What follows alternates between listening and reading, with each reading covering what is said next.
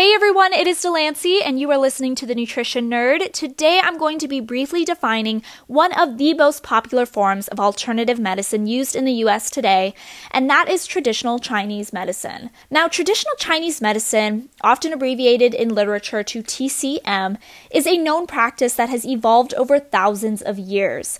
Its practitioners utilize various mind and body practices, such as acupuncture and Tai Chi, to address a plethora of health problems. They also use a collection of herbal products as well, with widely known and supported health benefits.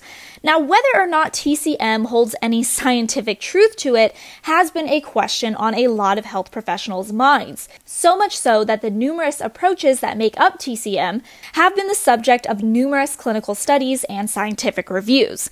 And, good news, the National Center for Complementary and Integrative Health confirms that these practices may in fact help improve quality of life and certain pain conditions. The government is actually funding a handful of studies to look into the possible use of TCM to help treat fibromyalgia. As for the herbal remedies, there are actually mixed results, with some health claims proving to be more sound than others.